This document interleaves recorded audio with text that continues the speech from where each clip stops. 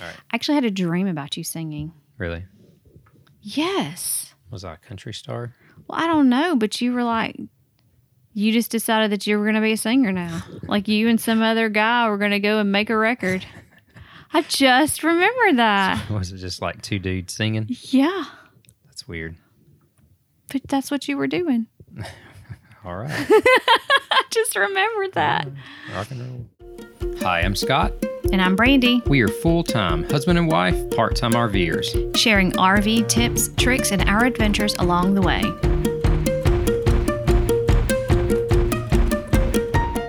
Hello and welcome to episode 27 of Cramming Memories. Baby, it's cold outside. It is cold outside in the southeast. We have this kind of like a week where it's sunny and 68. And then school's closed because it's drizzled snow. Yeah, and we use the word snow very, very loosely around There's here. white stuff falling from the sky. Yeah, It's there's- snow. A little bit north of us, they had a little bit of, I wouldn't even call it snow. It's flurries. Wintry weather. Flurries, yes. But yeah, it's 1 week out from Christmas. We're almost there. Yahoo! That's right. So anybody who hasn't, it is officially time to put your Christmas tree up. Oh, yeah, for sure. If you haven't, you're a little behind the 8 ball. You might can still get a good deal on one at Lowe's, though. Yeah, so let's get crack-a-lacking and get this Christmas stuff. If you haven't made your Christmas purchases, this is really crunch time. There is less time between Thanksgiving and Christmas this year than there normally is. Yeah, it's definitely made everything seem a little bit more rushed. Yeah, it's real compressed. So it's like, wow, it just seems like Thanksgiving, and then boom, Christmas is just here. Yes. It is. Today we're going to talk about something that honestly a lot of times we're not huge fans of, and it's camping during the winter. Yeah, I'm a little iffy on that. Yeah, we're not cold weather fans. Not at all. We like warm weather. Somebody asked me one time, like, what's your favorite weather? And I'm like, man, like 74 sunny with a slight breeze. That would be Perfect all the time. But unfortunately, it's a little cool out. And for a lot of people, it could just be, you know, family stuff and Christmas, and you just had to put that camper to bed for the rest of the winter. But for some of us, there can be little pockets of opportunity to take the camper out during the winter months. Sure. Yeah. I mean, like every once in a while in the Southeast, we'll get a couple weekends where it's not 30 degrees. We'll have some 50 to 60 degree weather. And so we try to take advantage of that if we can. Yeah, so today we're going to talk about don't be afraid to camp in the winter. There you go. All right, we're going to jump right in.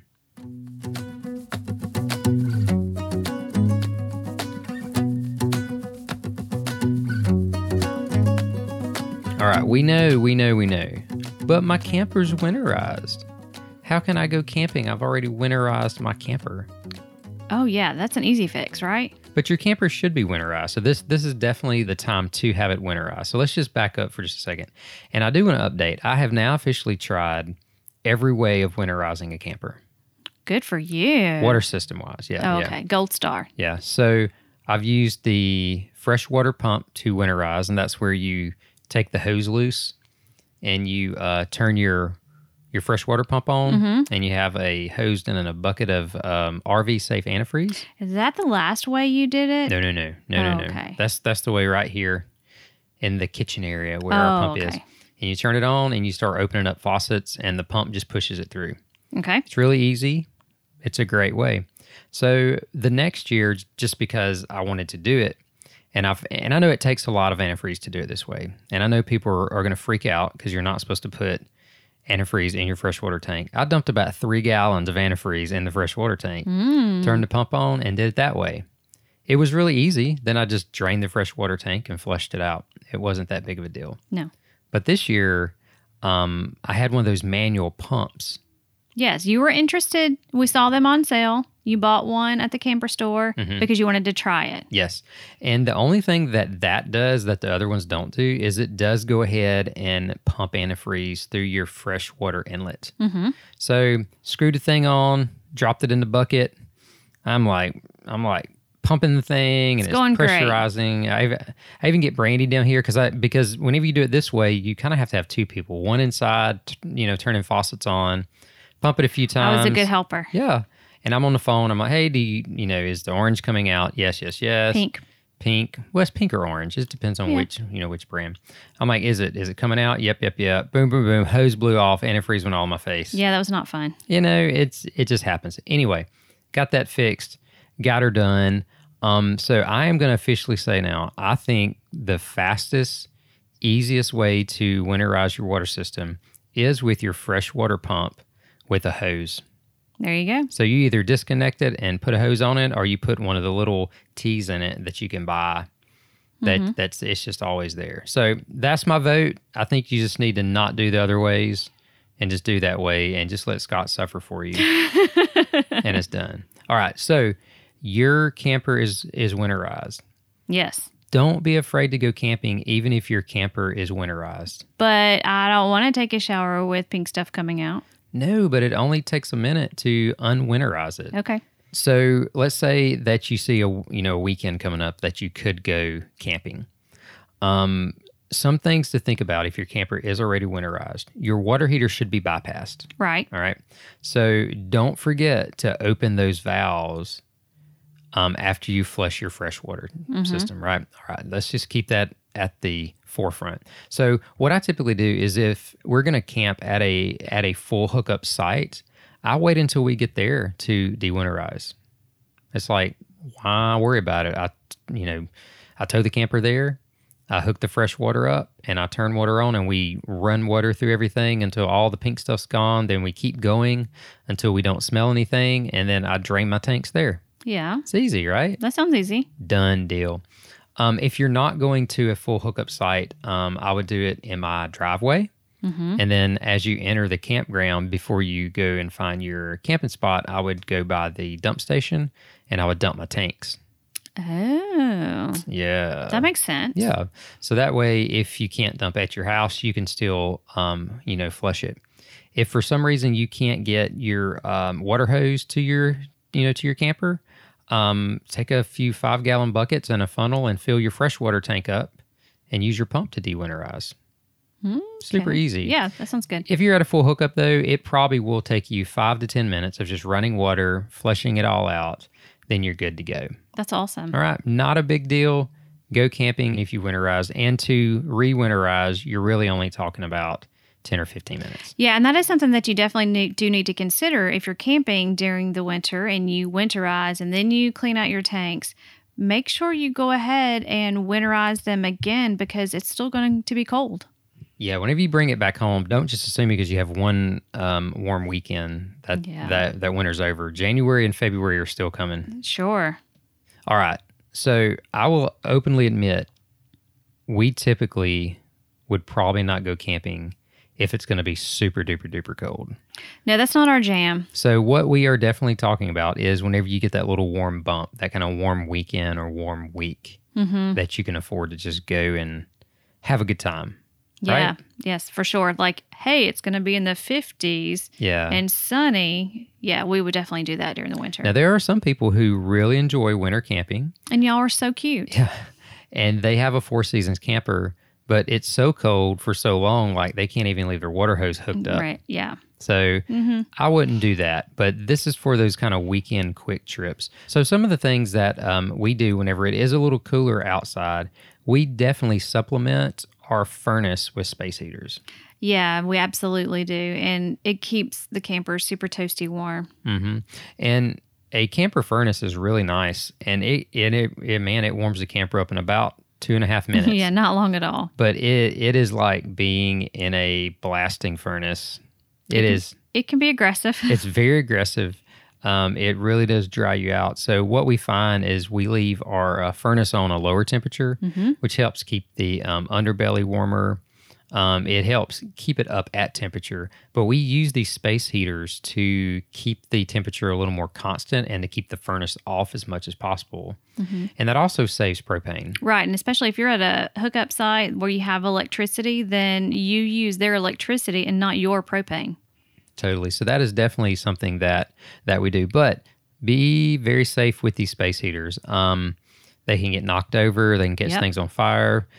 Try to have the ones that have the tip over sensors on, on them. If your puppy dogs or your kids knock them over and you don't know about it, they'll just automatically shut off. And also be mindful that if you have more than one or two going, if they're on medium or high, they will trip a breaker. Absolutely. We know from experience. Yeah. So if you're going to have one on in your main space, one in the bedroom and one in the bathroom, you're probably going to have to pick. Yeah, it's too much. Yeah. So they will trip your breaker. Just be mindful of that. One other question I've seen people ask is, well, what if it's going to drop below freezing while we're camping? Yeah, and we've actually had that happen before as well. Yeah. So the kind of deciding factor is how long is it going to be below freezing? If it's going to dip down to below freezing for maybe an hour, I don't think you have to do anything special. No. I think you're good. Yeah. But we have been camping where it dipped down below freezing for several hours. And I got up in the middle of the night. I'm like, hey, I'm going to use the bathroom. I'm wondering if the water, and I use the bathroom and I pushed the toilet valve down and water's kind of spitting out. Then it finally spits out good. I'm like, oh my gosh, the line was frozen. Yes, it was. So I ran some, water to keep it going because the sun was close to coming up. So some people say, in your house, leave a faucet dripping. That's going to be hard to do because you may have to dump. Right, you have to fill up your tanks. Yeah, no. So if it's going to dip below freezing more than an hour or so, before you go to bed, I would take your freshwater hose loose, take it loose from your camper and drain it and just leave it disconnected for the night. If you have any fresh water in your freshwater tank, because you're running your furnace, hopefully that's keeping the underbelly at least right above freezing. Right. You could use that if you have to use the bathroom or something. So that is definitely something that you have to be mindful of, but only really worry about it if it's going to dip way below freezing for several hours. If it's going to dip below freezing for several days, talk to somebody other than me. Because our camper will be in our driveway. Yeah, my camper will be locked up and nobody in it. But there are some people that actually do that. And they even go as far as they keep gallons of water in the living area so they can flush the toilet because they can't have any water hooked up to it. Good for them. Right? Yeah, it's just not where I'm going to jam at. The only other thing to be worried about if it does drop below freezing for several hours is your dump valves. So ours are not up in our belly. They're actually hanging down. Yeah. So a dump valve could freeze if it's several hours or probably numerous hours because that's a lot of water sitting behind it. If you're really going to be in that situation and you're really, really worried about it, and if you're at a full hookup site, drain your tanks. Drain your tanks before you go to bed. Shut them if you have a gallon of antifreeze. Pour it down your black tank, a little down your gray. That antifreeze will sit up against that valve, and as long as you don't pump a lot of water in it, I think you'll be good. That's really good. Yes, smart idea. All right, moving on to things you can do whenever it's cold. We've never been skiing. I just have to throw that out there. Oh, no. Never been skiing. I don't know if I'd enjoy it because it's just cold. It's cold. We don't like that. But, did y'all get that? But some of the things that you can do is whenever the sun does come up and it's a little warmer, you can go for a nice hike. Yeah. That brisk walk in the morning is really nice. It is. And try to plan those times where you're going to be away from your camper or if you're going to have to bundle up during those daylight hours whenever it is warmer out.